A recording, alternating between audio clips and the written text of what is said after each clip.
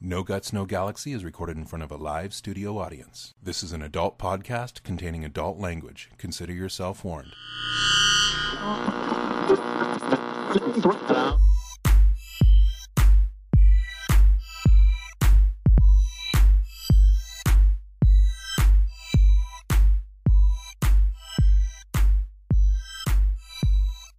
Welcome to the No Guts, No Galaxy MechWarrior podcast. It's number 19. My name is Phil, and I'm your host.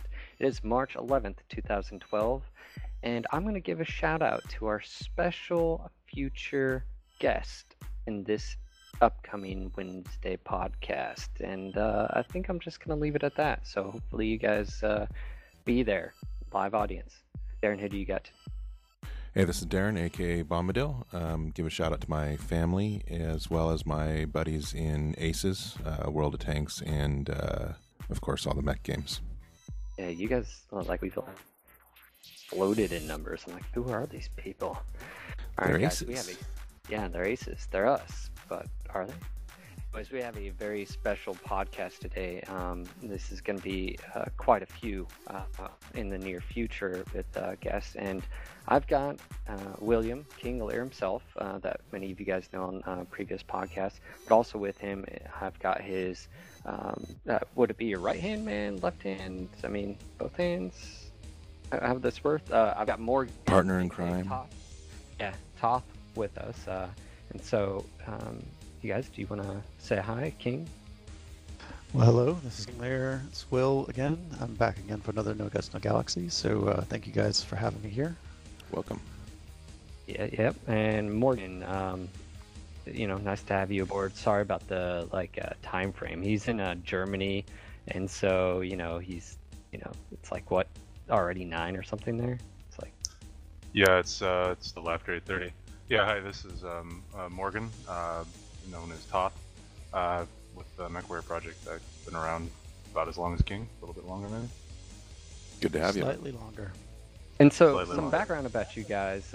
Let's just kick it right into this program. Is we're going to be sitting down with these two guys today and basically breaking down what MWLL is, how to start, who, what, when, why, all that, and basically what they've done and what they still plan to do. And this is going to be probably about an hour-long recording. So sit back, grab your beer, and hopefully enjoy. So first off, I want to ask Toth, I'm going to call you Morg from here on out, just so everyone knows, how did you get involved with the mod, and as far as maybe your employer right now? Can you give us some background on that? I was in a very different field before this, and I'd always been interested in the game industry, of course. But before, in biotech, it was totally different field, but still programming work. And I had an opportunity to do something in my free time. I had looked at MechWarrior Living Legends. I'd always been a fan of MechWarrior, like obviously most people here. And I saw they needed programmers. I said pretty desperately at that point. So I joined. No. Yeah. I did a lot of work in a short amount of time. Learned a lot. Learned a lot about CryEngine, about game programming in general. After we got through the beta process, one of my colleagues on MWL at the time, he's not here, but Kamikaze, said they had a position at Crytek. He put my name in, and so I applied, went through the interview process, and was hired. And that's how I really got into the industry. So I mean, without MechWarrior Living Legends, it would have been almost impossible, to be honest. I mean, I could have still gotten in the industry, but it wouldn't have been the same way. It wouldn't have been certainly directly to Crytek. So you said you were in the biotech industry, yes? Yes. So how does programming for the gaming industry differ from the biotech industry? Is it more fun for you, or is it all just code? Does it not matter? I think they both can have very challenging problems, which for me is the most important part, and I think for most programmers. But I think definitely with the problems when game creation, they're more creative problems. I mean, it's not creative in the sense of an artist creating a new character or something like that in a game, but it's still very creative problems that can change very quickly. And the nice thing about modding, I think in general with programming, is it may be a little weird to get into if you don't have a lot of free time, or I don't know, you want to work in some other aspect of the software industry, but you really have say in what you want to do, more or less. You have complete control. So it means if you have the wherewithal to learn, you can learn a lot. And so not only you have been hired by Crytek through this mod, the original founders as well. And so I guess that leads into my next question is like, how did this project start? And I mean, you mentioned Kamikaze, but I also know that there was two originally involved. Can you guys just give us a little quick rundown of how that started? Yeah, there were two brothers, Sean and Dan Tracy, otherwise known as Criminal and Kamikaze. They both started the mod a long time ago, like I think coming on 5 years, and it was originally a totally different engine. If I remember right, it was Battlefield 2142. They did some initial tests to try to get some sort of mech into the game, and while they were able to get something running, there just wasn't enough flexibility within the engine to do what they wanted to do. I think in terms of both map size and the number of vehicles and making them modular, which was the other big thing. So then when Crysis 1, of course, came out with the mod SDK, they saw that opportunity and decided to switch over. They, as you said, they're the founders. They got the original team together. I came in about 3.5, 4 years ago, so still quite early on in the project. Basically at that point, there were a lot of good ideas, but there wasn't really a solid game at all yet. There wasn't, I mean, we didn't actually have mechs working or any of the gameplay or radar or anything else like that. It was just the bare minimum. But the good thing is the mod SDK gave us a ton of flexibility. I mean, honestly, I don't think there's any other engine out there that would have let us do all the things we've tried to do, and at least in terms of a mod. I mean, I remember when you guys, the project actually went public as far as forums and posting and stuff. I remember I was as giddy as Darren when it came to him being at GDC this past week. And I remember there was a lot of speculation that you guys couldn't pull it off. Like, wasn't the mod in general thought to be you guys couldn't create mechs or create vehicles? Like, there was a lot of, I guess, just skepticism, I guess, would be the naysayers.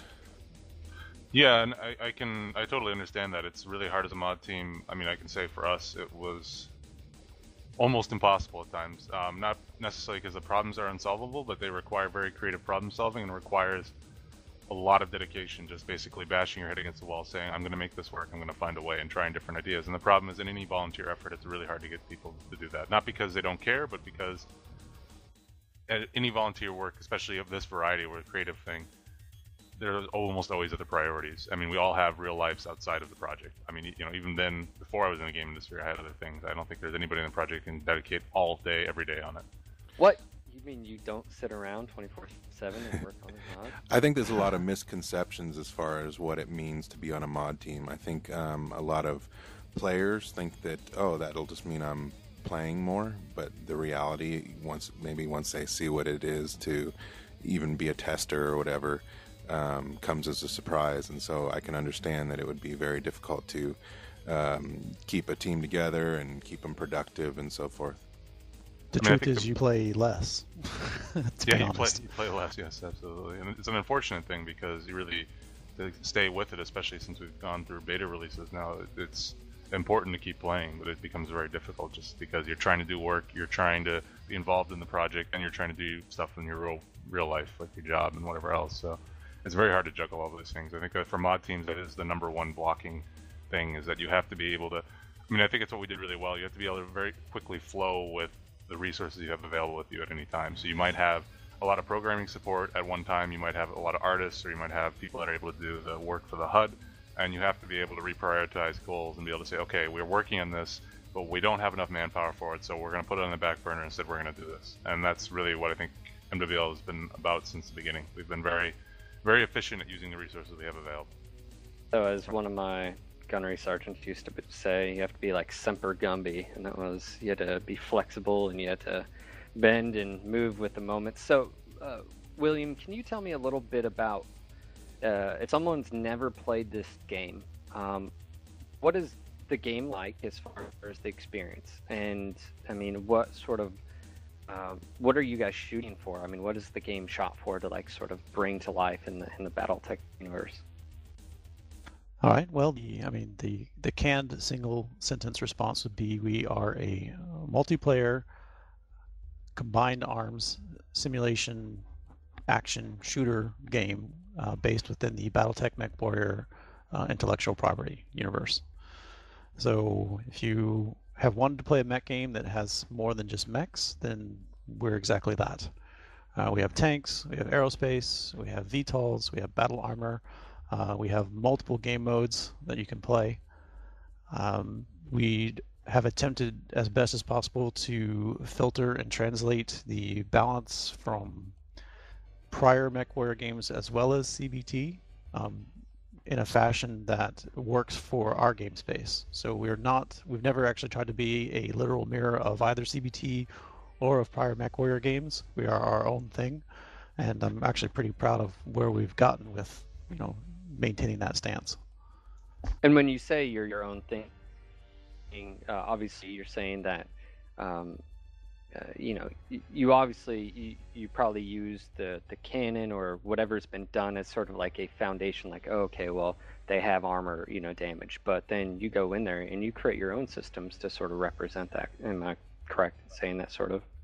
Correct. Okay. Well, we reference, I use CBT as a reference for a lot of things as we do technical design and feature design. But some things don't translate directly very easily, and some things don't translate at all. So we either, it's Chinese buffet. We pick and choose what we like and what works for us, and we leave the rest. So. Yeah, it's not really about necessarily whether we like something from CBT or not. It really comes down to what works in a game. And there are a lot of things where we've had to do a lot of iterations of just finding what works. And there are a lot of things, as you said, that just simply don't work from CBT. It's not a question of whether we like it or not. I think a lot of people don't get that.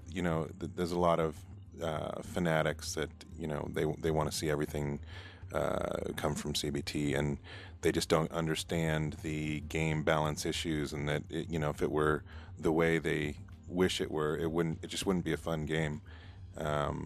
And yeah, I think you guys have created a great balance. I know that myself, coming from, MechWarrior 4 and then years and years and years of not playing anything, I was so excited when I did finally find your product. And actually that's how I met Phil here. But it's anybody who has a background of enjoying any of the, especially the first-person shooter mech titles, I think there's a lot here to be had. And that's what we keep telling our listeners. It's the best mech game out there right now. And it's funny that the community has been so positive for the most part since I started to get into MWL. And I did meet you, Darren. Actually, I think it was a dusty world of mechs and guns and weapons. I think it was Death Valley. But yeah, and I think one of the things, even like other products, such as MechTech or even MWO, MechWarrior Tactics, they got to look at what their goal is and to create some of these systems. Like, you guys have a unique system with laser damage and laser mechanics. You have an awesome system, I think, with ballistics and UACs and LBX and how they work. But that doesn't just transfer over right from the tabletop, guys. And I don't, for the listeners out there, you've got to create actual systems that are realistic in some aspects, and you don't have that realism per se actually in writing, but you have to create it. And so, what are some of the biggest challenges as far as a team that you guys have faced? Is it just been retention of your members? You tend to, like myself, I've helped you guys out obviously with the Stormcrow release. Is it one of those things where you'll get members who join and then they get hired by companies, or they get in the industry, or they disappear? You want to answer that? Well, that's certainly an aspect of working with a volunteer team.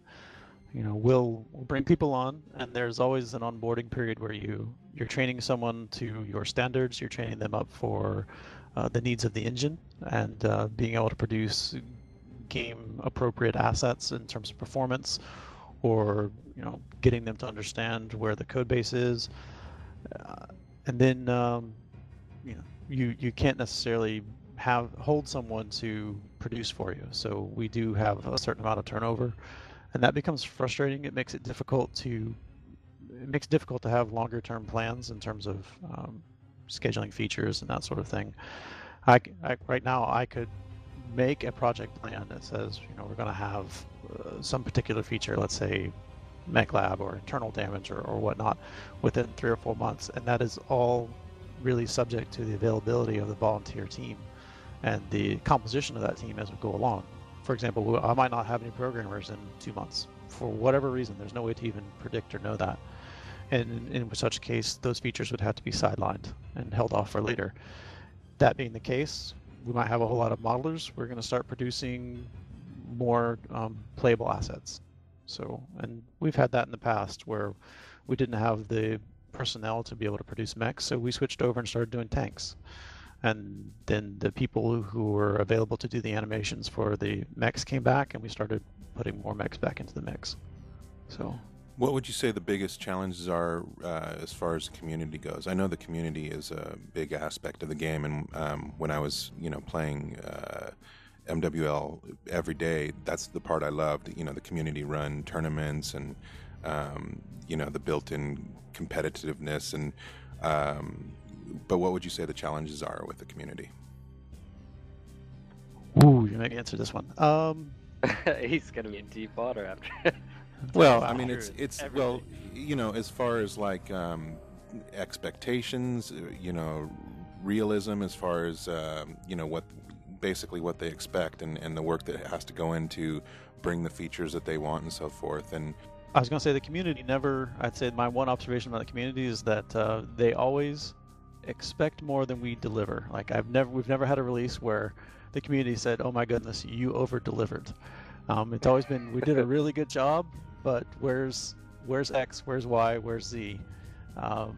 So now, where's my urban mech? Thing that I would observe about our community, and that's good. That means that they enjoy what we're doing. It means they're always looking forward to the next thing, and they're going to keep coming back until they actually get it. So they say good. That a good piece of art is going to create emotion one way or the other. It's when people are indifferent that you're not making an impact. So at least if there's passion there, that means that they care. Now, Todd and William, do you think that sentiment with the community though is really the MWL community, or do you think that's just sort of gamers in general now on the internet? I think personally it's gamers in general, because we all get so many releases these days for every genre really. Maybe more for like first-person shooters in the last few years, but the reality is that people have come to expect a lot from games. I think games in general have become, maybe they don't always have brand new features, but they're almost always polished these days. Polished animations, polished menus, save and load, all these little features that people don't even think anymore that they come to expect. And I can say from working in the games industry now that all of those things take a lot of work and a lot of time. Well, all the things you don't even think about anymore, and they don't come for free. And I think one of the biggest problems with mods is you have to somehow still fulfill those expectations, even though you don't have nearly as many resources.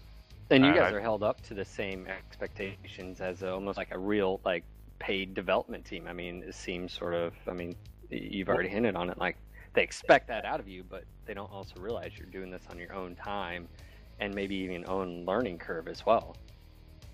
Yeah, absolutely. I mean, we've done it to ourselves to some degree because we try to hold ourselves to a high standard. That's the reason we've been able to consistently put out pretty high quality content. But yeah, it definitely is a problem. I think for me personally, the biggest problem has been that when you look at the community's responses to some of our releases, they look at everything very, very narrowly, like from that release.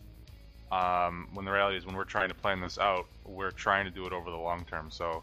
Like this is one of my personally, for me, it's never been about nerfing things to create some sort of balance. It's about adding features to hit the balance that you want. So if something is overpowered, that means you have to have another feature that's probably already in there, but just maybe not balanced right to counteract that. And often a lot of our things are long term, so it might not be 1 or 2 releases away. It might be 4 releases away before we can put everything in there, before we have that time. But people tend to get a release, get it in their hands and say, oh, this doesn't work, this is broken, it should be like this. And what they often want to do is limit the scope of things to hit to them what is the correct target, but it doesn't at all match what we're trying to do, and it isn't going to, and we can't give them that in the immediate future. But just telling people that you have to be patient, you have to wait, is very hard. It almost never works. Yeah, a good example of that would be one of the things that we've wanted for a long time was to be able to have imparted momentum from ballistic and missile hits as a balancing mechanic for alpha strikes, both performing them and receiving them. Right now, when you get hit by a large ballistic in the game, there's very little screen shake, and it doesn't really deviate your aim all that much. Similarly, when firing weapons, large ballistics, you can trigger an alpha strike, you can shoot off 2 AC-20s at the same time, and it really doesn't do much to you as a player for having done so. We do have a plan to introduce that type of feature where we're actually rotating the mech's torso and deviating the player's aim and introducing more screen shake. Some combination of those factors as a balancing mechanic, as opposed to nerfing the weapon or introducing something else that's artificial to limit or reduce alpha striking. We want to have a mechanic such that you can actually do an alpha strike, but there is a negative consequence for doing so, as opposed to simply saying you can't do them.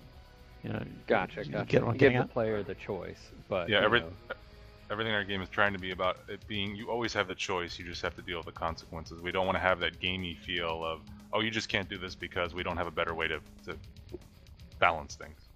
So people, give these guys a break. They're trying to make a game that's fun for everyone, and I think they've totally succeeded in that. And yeah, you know, it's definitely worth checking out if you haven't played it yet. So why don't we move on and talk about the initial release?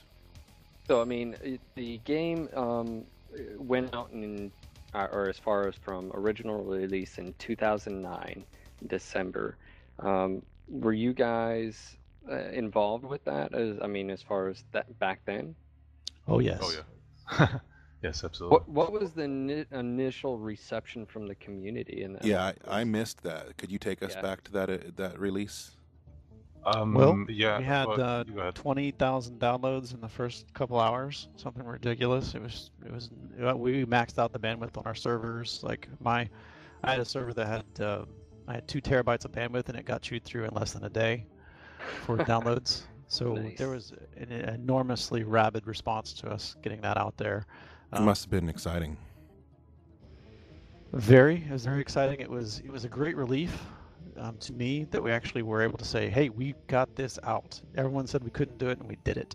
So no matter what happened after that point, I always will be able to look back at that and say, grand success. Now, as far as the initial release, what was the community's reaction? I mean, was it like, oh shit, blown away? Take us back. For those who weren't there. I think there was a mixture of things from all different parts of the community. I think by and large everybody was impressed. There was no doubt about that. I don't think anybody said, oh, this is a terrible mod or anything like that. There were a lot of really excited people, and we had a community before that, but I think based on our forum visits and everything else, definitely our community just exploded in size. It was a mixture of things too. One of the big problems for us was, and it still is now and then, a problem with crashes. We've had, obviously, the game crashing for one reason or another, and on the initial beta release it was a big problem, because frankly there's no way as a mod team, based on the scope of the project, that we had enough testers to be able to catch everything, or even the tools in place to be able to determine why things were crashing, because it could crash for various reasons, including problems with just CryEngine, because as powerful as CryEngine is, it's a pretty complicated beast. So that was one problem that I think turned away a lot of initial people. Not that they thought it was bad, just like, oh, I'm sitting here and I'm playing and the game crashes every half hour. So I love what I get, but it's interrupted. And I'd say then we also had some smaller but still vocal parts of the community that played it and said it's pretty neat, but it's not CBT enough for us, so we won't play it. Which I think is a very unfortunate thing, because those people, I don't know, maybe they've come back over time, but I think they could be a very key linchpin of the community. In the same breath, we had another vocal element of the community that was expecting MechWarrior 5 from our mod, and because we included things beyond just the mechs, and we actually balanced those other assets to be competitive with the mechs as they are supposed to be, it did not meet their expectations of, well, I want to be in a mech and I should dominate the battlefield, so why am I getting destroyed by a tank? They had never had any experience. Exactly, we had problems with both sides of the community. People that were super duper diehard CBT fans, and people that were maybe diehard MechWarrior fans, or even just passing MechWarrior fans that didn't know anything about CBT, so they really had no perspective. Maybe some of them even only played Mech Assault, and they were used to walking around in that game in the single player and blowing up mechs in one shot with a machine gun. So it made it very hard to please all crowds. And I think everybody was impressed initially, but not everybody had the game that they were expecting. And this was based on Crysis originally, correct? I mean, this was vanilla Crysis. That's what you bought to play the mod. It hadn't moved over to what is now Crysis Wars.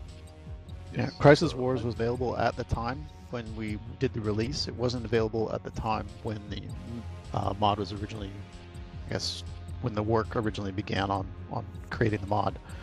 So Crysis Wars was out. Can you tell us why there was a switch? Like, I mean, maybe not go as far as all the technical, but I mean, obviously, that's probably the main reason was the technical aspects. I mean, why did you go from Crysis to Crysis Wars? It was an updated engine was a big thing, so we were hoping, and we were successful to some degree, of fixing crashes that were inherent in the engine, because there was no other way for us to update the engine DLLs, I think, from the renderer to the system and all that. So that was definitely one aspect. I think there were some tools that were better in Sandbox for the designers, for the level designers. And it was also because when we looked at the player base online of Crysis versus Crysis Wars, there were just simply more people playing Crysis Wars games, and we realized at some point we were going to have to make a choice. And it was better to do it earlier on after the release rather than waiting too long. So one of the big drivers for moving to Crysis Wars was also two features. One, which became immediately apparent, was the availability of the map auto downloader feature, which enabled the community. I mean, it didn't work on our initial Crysis Wars release, but we did get it integrated eventually.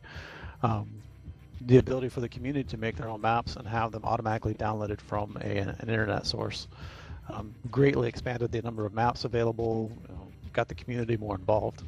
And the second one, which we still haven't made use of yet, but will be coming soon, is dual wielding, and that's going to be a feature that upcoming Battle Armor will make use of, which should be pretty interesting. Now, a MechWarrior-based game that where you're also able to play Battle Armor, as you just said, and tanks and air units and so forth. That's pretty unique. What made you guys decide to go that direction? I know that the community, it's probably a mixed bag. There's people that love it and people that aren't so happy about it.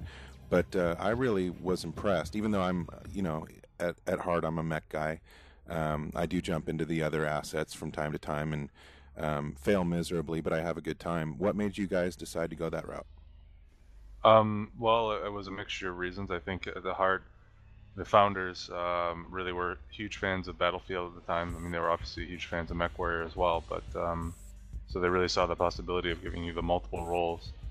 For me, that was also one of the things I thought when I joined, was part of the reason I joined the mod, is it wasn't just another MechWarrior title, because honestly, just updating the graphics and having more mechs fighting mechs, it's cool, don't get me wrong, but at some point it's more of the same. So I think for us it was a big attempt to expand on the concept of mech multiplayer, or CBT multiplayer, shall we say. And I think it just... Sorry, go ahead. No, I was going to say, I think that's a key point you just brought up, is there's been no other game except the actual tabletop that has brought all of those things into a game. And I mean, really, you guys are the first ones. I mean, to have the ability to be aerospace, to be a tank. You can be that battle armor, or you can hop in that mech. And that's what BattleTech is. I mean, and you guys did say it yourself, there's parts of the community or members that didn't want to play because it wasn't too CBT, but technically, if you really want to consider it, if you just have mechs, that's not CBT. That's just having mechs on the battlefield, and that's it. CBT involves all the logistics and all the units, and I mean yeah, and I have a lot of friends that play, whatever, BF3, World of Tanks, and that's the one thing I always tell them, and flight sims too. And I say, you've got to check out this game. There's something for everybody in here, And I know players that have been playing MWL for quite a long time, and they don't jump in mechs. They love their aerospace, or they love their tanks, or even the battle armor. And I think that's a really unique experience, and why I think people should really give this game a shot if they haven't yet. It's something unique to the MechWarrior and BattleTech titles that have come out, and it's a lot of fun. All right, guys. So obviously, since the release until now, there's been a tremendous amount. Literally, the list is too long to talk about all in detail. Let's talk about upcoming stuff and just now release stuff. On the first thing I want to ask you guys is the HUD. Obviously, we mentioned it in last week's podcast, and we dropped the ball. It was Flying Debris who initially started the concepts. And where was some of the inspiration that he took, or like what was the team's goal as far as implementing the HUD? Because I've already seen it. I've seen it for a while, and it looks amazing. There's huge functionality to it, a lot of information. William, you wanna talk about that for a little bit? Well, I guess the current beta release HUD, as we talk right now, does not have nearly the facilities that we need for upcoming features, things that we want to include, as we go forward. So that in itself mandated that we actually have a redesign of some sort. The other part of it is that the Flash SDK source that we get from the mod SDK is not really the greatest in terms of being able to work with it easily. There's many hundreds of files. Some of them are redundant, some of them don't perform very well, and that necessitated a technical rewrite even if we didn't make any aesthetic changes. We wanted to have more cohesiveness between the mech HUD and the battle armor HUD. I don't know if we've mentioned it, but this earlier in the mod lifespan, we had actually upgraded the battle armor HUD to be much more aesthetically pleasing. It had more information on it. It definitely had more of a look and feel of actually being inside of a battle armor helmet, if you will. And we wanted to bring that feel forward for the mechs and the other assets in the game. So since Flying Debris did the battle armor HUD and the that feel, it's only natural to actually have him do the mech HUD and the tank HUD and the aerospace HUD as well as a revisit. Toth, from the programming standpoint, what sort of obstacles has the HUD been for you guys in general? Oh wow, the biggest one by far and away is just finding people to do Flash programming work or Flash/C++ programming work. Very hard, because usually those people are not interested in doing any sort of game programming, or they're only interested in doing like game programming stuff that actually shows up. Why is it so hard to find Flash programmers? I've heard this time after time after time. People just hate programming in Flash. Or what is that? I think in general, yeah, if you're a programmer, you either hate it because it's not what you want to do, or you're probably more interested in doing something that's for like a website or something like that, more of a practical, straightforward programming project rather than something that's like game-oriented. Because with a lot of stuff in game-oriented, it's a lot of iterative work, a lot of changes, a lot of redoing the things you've already done. We don't necessarily always have, we try, and obviously I think with the new mech HUD we've done a better job, but it's always hard up front to know exactly what you want. I see this as well in the industry, having worked there, that it's the same problem. So yeah, it just seems to be seems to be a tough one. Now, I love it was fun because, being a part of the team and seeing the screenshots early on, and then you guys released them. I was like, oh, thank God I can at least, talk about them now. I love it because, and if you haven't checked them out, do so. Look at the pictures. Obviously, they'll be going in later. But tanks have a unique, mechs have unique HUD. Everything has its own different perspective as far as the actual three-dimensional look and the systems. And you guys went a step further with not just the HUD implementation as far as new like what it looks like. You actually have functionality in it as well. Am I correct? That we haven't really seen all the bells and whistles. Yeah, not all the bells and whistles are even done, to be honest. We wanted to show you something that was work in progress, and all the major features are there, so we're actually using it in the alpha. But yeah, there's a lot of features that we're still implementing at the same time that the HUD is designed to support, and also not just programmatically, but also in terms of raw design that we couldn't really force into the old HUD. Awesome. So there you have, obviously, when more news comes and when they do go public, you guys will be able to see and actually experience these, and I think it adds a whole nother level of realism to each asset, and as far as the type of asset. Another thing you guys are working on is battle armor. Now, how are you wanting battle armor to, what is the role of battle armor in MechWarrior Living Legends? Battle armor is actually probably the one asset that doesn't have as defined a role as the others do. Like for example, we don't have a game mode that specifies the need for a particular battle armor to be present. You can go and harass other assets with them. You can get into some places that other assets can't go, but there's really no reason to go there other than to be a harassment. So that's what I was going to say. They're the pesky little nuisances that are always shooting you and you can't find them. Going forward, we will have game modes that actually necessitate their presence, and also there will be more faceting within their role. So we are actually bringing on a couple new battle armor. They're very much in progress, actually quite far along, the Corona and the Phalanx. So we have some test renders of them and actual animation sets. I would like to show off at a media release, not too distant future. Can you tell us what's going to be different about the Corona and Phalanx? For one, if you choose to go that route, they'll look badass. That's what. Yeah, exactly. What more do you need? Number one, totally look badass. Number two, probably make you really, really upset if you run into them in your regular battle armor on the battlefield.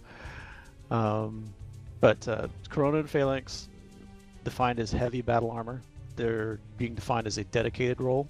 If you choose to go Phalanx or Corona, you're not going to be able to board vehicles. You're going to have access to an extended weapon set. There'll be some additional weapons that standard battle armor simply don't get. You'll be able to do things like dual wield. You'll be able to carry more. Your movement behavior will be different. Instead of the jump jet type movement behavior, we're looking at having them be more of a bounding type behavior. So you don't get quite the height, but they'll move faster in a horizontal fashion, and they'll, to reflect their additional mass. I have a feeling it'll annoy the crap out of me. Yeah. They'll be a fair bit tougher to take on. Like if you run into a heavy BA and he's fully kitted out and ready to go, you're going to have a fight on your hands. So they're going to be doesn't matter what you're in. More of a presence on the battlefield. Yes. And then in terms of gameplay, we would like to have gameplay modes where having BA present does things like unlock particular areas, or allow you to set charges, or allow you to take down defenses. And in order to access those areas, you would need to go in as a battle armor. So would you go in as a regular battle armor? Would you go in as a dedicated battle armor? That'll be a choice you'll need to make. Awesome. Now with 5.6, you guys are going to be, you already announced the opponent and stuff like that. Can you tell us a little bit more about the role the opponent will have? Like what niche, or is it just another asset that, it's like... more choice. Awesome. Yeah, more choice. The opponent has tested very well in actually performing anti-air rolls. It has a significant amount of turret pitch, and it mounts things like the LBX-10 on that turret. So if you're in aerospace and you're anywhere near one of those opponents, it generally ends very badly for you. Good. It's like shooting clay pigeons. You're gonna die. Balancing the opponent's been kind of a challenge because it's 50 tons. It mounts a fair bit of armor. It's quick. It gets around pretty nimbly on the battlefield. It's not limited by tracks like many of the other assets are. And it mounts a fair bit of armor, so that's made it more expensive actually than you would expect a 50-ton asset to be. But the role it plays, it is a pursuit tank, as far as I'm concerned. It's if you're in a Hephaestus and you want to take it one step further, that's the Epona. Okay, so it's got the speed, it's got the armor, and it's got the armament to be a nuisance and to keep up. With the Epona, you've got that scheduled for 5.6. 5.7. You also, a few weeks ago, you did the, Black Lantern reveal and the Stormcrow. Are we going to be seeing any of those in 5.7? 5.7 is Black Lantern, and then anything else that happens to be ready at the time. But 5.7 is targeted for Black Lantern. Black Lantern is basically done right now, as far as I've seen and as far as I've tested. The animations are completed. The textures have all been completed, high poly, low poly, technical design's been completed, all the helpers have been done. We're actually going to have a new weapons pod that'll go out with the Black Lantern, so we'll be able to start using that on other assets also. That'd be a small tripod, which is something we've never had before. But yeah, 5.7 Black Lantern, I can't wait. That thing is just a beast. Yeah, as much as I love the work Phil did on the Stormcrow, and I do, That Black Lantern is sexy. I cannot wait to Don't jump you lie into on that. her. I'm not lying. They're both incredible mechs, but the Black Lantern, man, that's just going to be a fun mech to play, I'm sure. Yeah, I'm sort of thrilled about both of them, to be honest, just because they're mediums, they're fast, they're armored, and of course with the Black Lantern, what Vlad's done with it, just looks just menacing, and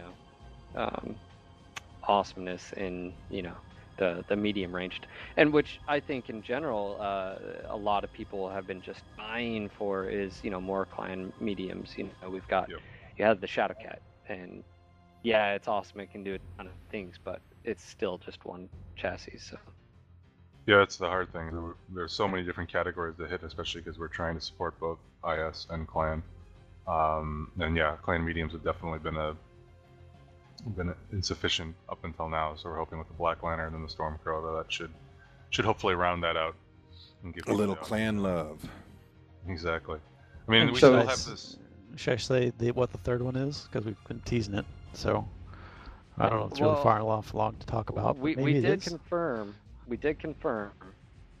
that you guys are introducing a Hunchback. I mean, obviously the picture was quite clear what it was, but the speculation is it just a Inner Sphere version, or is it the clan version? Because you guys sort of like blurred out to where you sort of could see, but you couldn't really. I mean, do you want to confirm we are getting the Hunchback and the 2C, or just the 2C and not the Hunchback? What's going on here? Give us some love. That's just the 2C right now. So clan's gonna have a full bracket for mediums. Boom! There you have it. That makes Oh, Phil God. happy. Well, no, not really, because that thing's gonna Oh?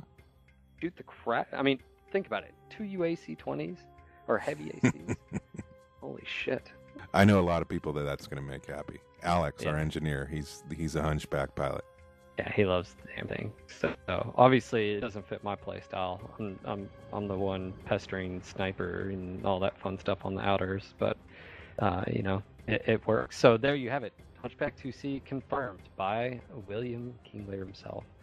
Awesome, guys. Now, what other assets are you guys working on that you want to talk about? I know you mentioned something possibly about aerospace lately on the forums.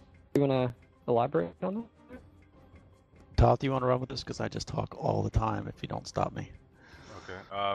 Well, I mean, we have at least 2 new ones coming out. The Visigoth and the Corsair.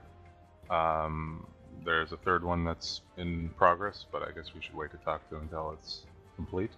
So yeah, we're trying to round out the aerospace. I mean, our ultimate goal is still to one day be able to have IS versus clan mode function, so that you can actually play the 2 sides against each other and have fun.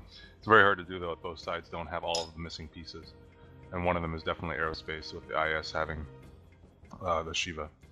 Actually, so I think we should just have less and less of those. That's what I think. They're evil. He's No a mech problem. purist. So Yeah. how do the Visigoth and the Corsair round out the aerospace? What are their roles? Actually, King, you want to take this one? Yeah, I can do that. The Corsair is an air interceptor.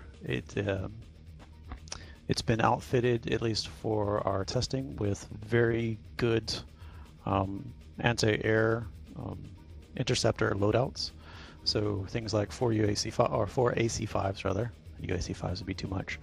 A couple of RAC-2s and some SRMs makes short work of just about anything else in the sky. We have a couple of loadouts that have large beam lasers and ER medium beams. So once again, you can go up, you can duel it out with Shivas and Sulas and come out on top if you like, because you actually have a little bit more armor than the Sula, and you have a fair bit more maneuverability than the Shiva. The Visigoth is really harder to speak to. It's heavier. It's going to be able to do, I guess, it'll be a combination of, it can be configured as either a bomber or it can be configured as a ground attack. It doesn't really have the maneuverability to do air-to-air counters, but that's what you would use the Sula for, so we already have that role fulfilled. You know, new assets are always fun in any game, but hearing about more and powerful aerospace, boy, that just makes me cringe. Especially when you hear them like fly over, and you're like, you could just hear them coming, and you know what's and it's the pucker factor. You're like, son of a It bitch, is, I just and got and this this is thing. coming from two mech purists, and you just know I am. you're gonna get I am. F-bombed or whatever, and yeah, it's the pucker factor exactly. Or, they F-bomb you and they totally miss, and you're like, ha, troll, la la la. Awesome. So we've got 2 new aerospace, obviously, and actually another one. I'll talk about that more on later. So let's dive into a few key things before, we cut this one. Changes or internal features. What's going on? Obviously, most battle mechs, or all battle mechs, they have obviously the outer skin, and then they've got the internals as well. You guys are developing a new system for this. I mean, there's already a system in place. What are you guys doing there as far as this new internal feature? Well, go ahead. No, go ahead. We revealed a little bit of this in one of our media releases about a month or so ago, where we talked a little bit about how we want to use internal structure as a counterbalance to the legging mechanic that many players like to use. And we stated quite clearly at the time that legs are still a valid target. Recognize right now they're a little bit soft in some cases, so we're going to introduce this as a balancing mechanic to where the internals have to be defeated before the leg is completely defeated. And we're going to change the behavior such that if you destroy the external armor, you will enable the limp mechanic, and then you have to defeat the internal armor as well in order to actually completely destroy the leg. We're going to apply that across the board to the other components of the mech and other vehicles. Still defining exactly what those will be, but I actually am working on an internal design document, and much as is done for the build spaces, that'll be published probably in the next week or so. That'll give really detailed overview of what that's all about. Yeah, if I can just say, I mean, the feature is more or less, it works. It's more about the design aspect and making sure. One of the things we've always tried to avoid in the game is this feeling of randomness, like you don't know why things happen the way they do. I mean, there have been some simulation tank games in the past, for instance, they try to add a lot of randomness to give that simulation feel, like you don't always know what's going to happen, but what we want is you always know more or less the result. So you have to deal with the consequences, and you have to pay attention to why you got there. So it's a little bit different than the tabletop, to where everything's random. I mean, and that's the whole point. It's like the whole system is built on that. Whereas, a MechWarrior game, you're the one pointing the weapon. So if you point and shoot and you hit its arm, you're expected to do damage to its arm, not its left leg, right? Exactly. It's skill based instead of needing loaded dice in order to hit every time and so forth. Yeah, I mean, some people really enjoy that loaded dice effect even in a real-time game, but I think for us the big thing is that I think most games that are real-time action-based games have succeeded because it is that you're the driver, you know the consequences. Right, and we, as we just said, the challenge has always been to keep the player informed, both of their current state and then possible implications of upcoming damage. So the HUD that we have right now in the beta doesn't have anything having to do with internals, and if we were to introduce the concept of internal damage without actually having a HUD that tells the player that you've got damage, and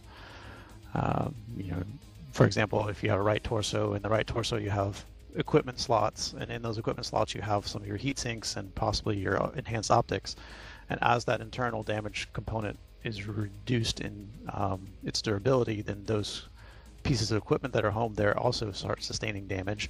If we have a HUD that informs the player of all that information, then they need to either back off and get repaired so that their external armor is back to where it should be, or know that when they lose that internal component that has those pieces of equipment in it, I'm losing 3 heat sinks and my enhanced optics. You know what's about to happen. Gotcha. Now, I'm going to skip actually something I just want to touch on real quick, and it's something you guys have released in the past with the Solaris Arena, which, by the way, for those who don't know, MWL has a awesome Solaris Arena that put a ton of work. And I know they're doing a few more changes to try to get that sort of mainstream on more of the servers. But I want to talk about a certain individual you guys had, Duncan Fisher. Now, the reason I bring this up is... Duncan Fisher. Man love right there. We played a few weeks ago, I believe it was 2 weeks ago, we played a short clip at the end of one of our podcasts, and the writer of that script was actually the one who contacted us about it, but he had Duncan Fisher do the voice of it. You guys have a relationship with him, and obviously you got in contact. Do you have any future things you're going to be doing with him? I mean, if I can ask, Well, before we talk about the future, if there are any plans with him, I just want to say again, because I know so many people that we talk to every single day and that we chat with on the forums and Facebook are just huge Duncan Fisher fans from MechWarrior 4. And I was definitely included in that. And when you guys released Solaris Arena, and the first time you walk out and you hear his voice again, it was just amazing. And I can easily say that you took it, steps further than MW4. And so I just want to reiterate, as I always tell people, if you're a fan of Duncan Fisher and Solaris Arena, you've got to get Crisis Wars and play this and hear him. I mean, it's just phenomenal. He's hilarious, and it's everything that you've heard before, just better and better. I hate when I spawn and he tells everyone what mech I'm in. He's like, "Oh, hello there, Mad Kitty," and I'm like, I don't want anybody to know I'm in my Timberwolf. Come on, or oh, that's the Raven. I'm like, really? Well, what I would like to know is, how did that come about? I mean, was that just like you guys getting baked one night and thought, hey, this would be a great idea? I mean, how did the idea of bringing him back into a MechWarrior product come about, and what's the relationship there? Well, it's a little bit involved. I'll try and give the summary version. The previous lead sound developer, Landros, on the team had some sort of affiliation where he had been in contact with Mr. Ledoux previously. Landros had since moved on to do other things. He was more interested in doing different projects, but he had passed those contact details on to me, since at the time I was lead sound developer. I wrote Mr. Ledoux an email and inquired as to his interest, and after some back and forth, we worked out a reasonable arrangement for both of our parties, and it involves me writing all of the script, and I drew upon some things that he had said in past MechWarrior games. I drew upon things that some of the community had suggested. Some of it was my own weird, quirky sense of humor coming through, things I'd love to have him say. So I built a complete script for him and sent that to him, and then over the course of about 6 months, he recorded them in stages and was able to supply them to us, and then I had to go through and cut it all up and process it. But I actually still have an open relationship with Mr. Ledoux, and he has indicated his interest in continuing to work with us. It's just been a matter of getting more script written and determining what we need, what we don't have right now for SA, Solaris Arena mode, and then things that we would like to have him say, situations that we never had accounted for before that we needed some backfill on, things that he would need to commentate on. And then as we brought more assets on, things like the Blood Asp that didn't exist, or the Fafnir, there are some little things I would love to have him say about those particular assets based on our community's reaction to them, and how that certain variants have yielded a particular reaction. So we'll get Duncan Fisher's take on those.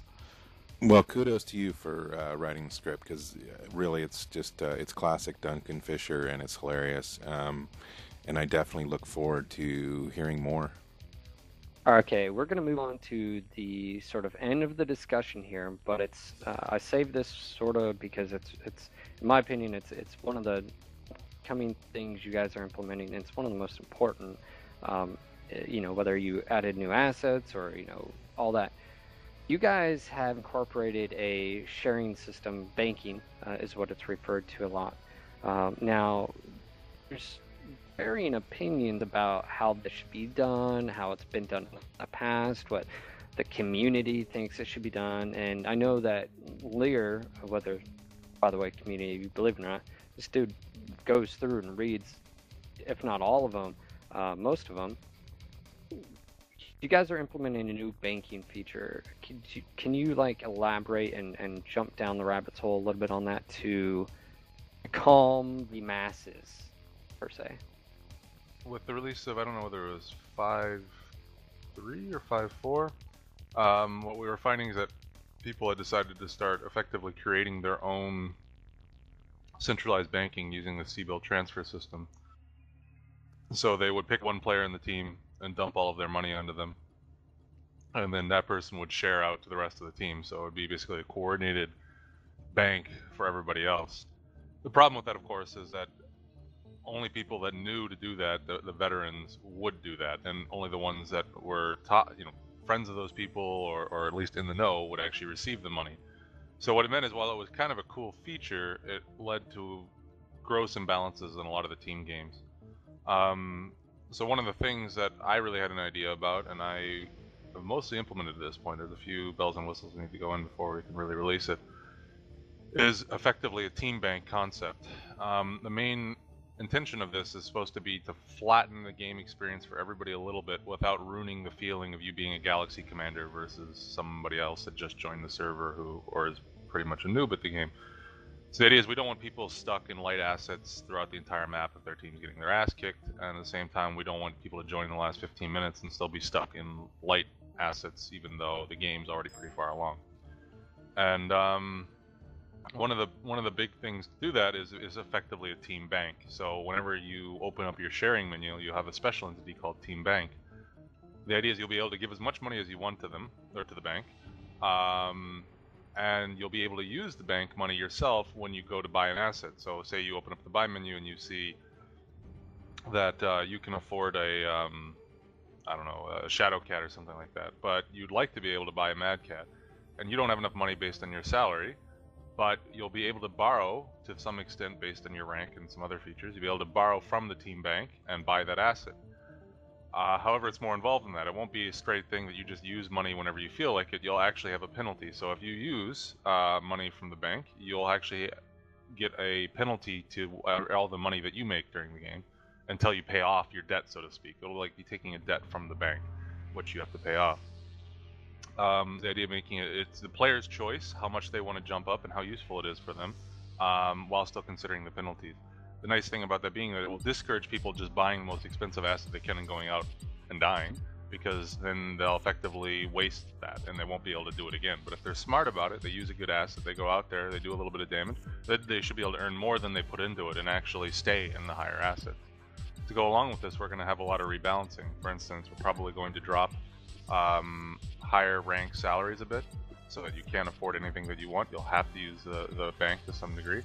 And on top of that, we'll probably be limiting how much money you can store in your own personal bank. So, for instance, you may never be able to have more than a couple 100,000 C-bills. So that means those people that are just constantly pounding on the top as Galaxy commanders and doing all the damage, instead of them just making more money, at some point that money will just automatically go into the team bank. So the idea is to really have the system focus on the central entity, the team bank, and everything goes through that. It's the way the team shares their success or their failure. You can't hold back this awesomeness. It'll shine through anyway. So I've experienced what you guys were talking about in the past as far as usually Phil is the one that everybody is giving money so that he can run out in his Mad Cat or whatever, and I'm the one that's running around in a light or a medium because he's running around in that bigger asset. But hold on. First off, come on, be honest. Recently, because that's true. And all that. One of the things that I do love is people playing within their means, and it sort of looks like what you guys are designing a system is, you know your limits, you know if you're effective in a particular asset, and it's sort of, I guess it would drive home to fight and be in a particular asset that you are good at, and that the better you are at that asset, the more reward you have, and then obviously you can move up. But I can't wait to see this like actually in game and being able to use it. But I do foresee at least in the past, that system definitely being abused, and not everyone knew about it, and it was one of those things that I like the way you guys are taking as far as incorporating a rank, and as far as maybe there's a limit, so it would definitely control the amount of assets on the field, but also the quality of assets. Like, you're not going to see everyone running around in blood asps, and right. The idea is to also give, if you are a lower or a medium ranked player and you want to have that one instance of being able to get into something bigger, you're going to have that opportunity without it being something that's selectively granted by a prejudiced opinion for someone who actually holds the money. It'll be something that's you and the server bank interacting for that particular transaction, not necessarily that you would need to, as a newer player or an unknown player, need to beg someone who may or may not choose to give you that money.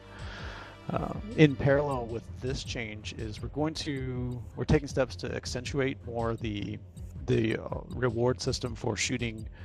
I guess the best way to explain it is if there's differences in rank. So all else being the same, if I'm in a Puma and you're in a Puma, and I'm a Galaxy Commander and you're a Cadet, and I shoot you and you shoot me, you make more money for the shot that you hit me with as opposed to the shot I hit you with, and that's going to be a change. There already is some of that mechanic in the game now. We're going to make that more, like I said, accentuated, so that there will be more of a reward for shooting players that are of your equal or greater rank. So it encourages those players who are already at a high rank to, I don't know, necessarily lay off the lower end players, but make them less lucrative to farm, is the best way to put that. It should help significantly balance SA mode as well, where that's a huge issue. If you're somebody that's not at the top, you have to have a way to catch up, and if you're at the top, we want to make it harder for you as well. So it's not just a clear sailing experience. This sounds like... Go ahead. I was going to say, so everyone focused on deity. Yeah. Evil in SA. This sounds like changes coming as well that call this out, so you'll be able to more easily identify those players who are at the top. It's not going to be a guessing game. Sounds like a really good solution. I think the thing that sticks out to me the most with this is coming into a game where there's 15 or 20 minutes left, because it's really hard to time joining a server right at the beginning, and that happens countless times where you come in and there's a good 15 or 20 minutes, and you can only jump into a light mech. That's been really frustrating. So I think this is a really promising sounding, and I look forward to it being implemented and being able to experience that. Right. I mean, I don't want to say it's going to be a magic bullet the first time out of the gate, but I recognize that if you're joining the last 15 minutes of a 60-minute round, you don't want to be stuck in lights, but at the same time, why should you necessarily be granted immediate access to the assaults? Like, there has to be some sort of middle ground there that's acceptable to meet. Absolutely. The last 15 minutes of the game, then just play through the 15 minutes and then join the next game at the beginning like everybody else who has already been there. So. All right, at this time, I'd like to thank you, William, for being on the show yet again. I'm sure we'll have you on the show in the future. And Morgan, it's always nice to have someone new, and I'm sure we can schedule you two back on the show. And so I'd just like to say thank you again for all your hard work, your effort, from someone who plays the mod and enjoys it, someone who's actually helped contribute and knows all the hassle and headaches. And we do appreciate what you guys have given to the community and continue and plan on giving back to the community. All right, guys, that's it. We hope you enjoyed today's show. This has been your local No Guts, No Galaxy Mech Warrior podcast. This is Phil. This is Darren. Until next time, Mech Warriors.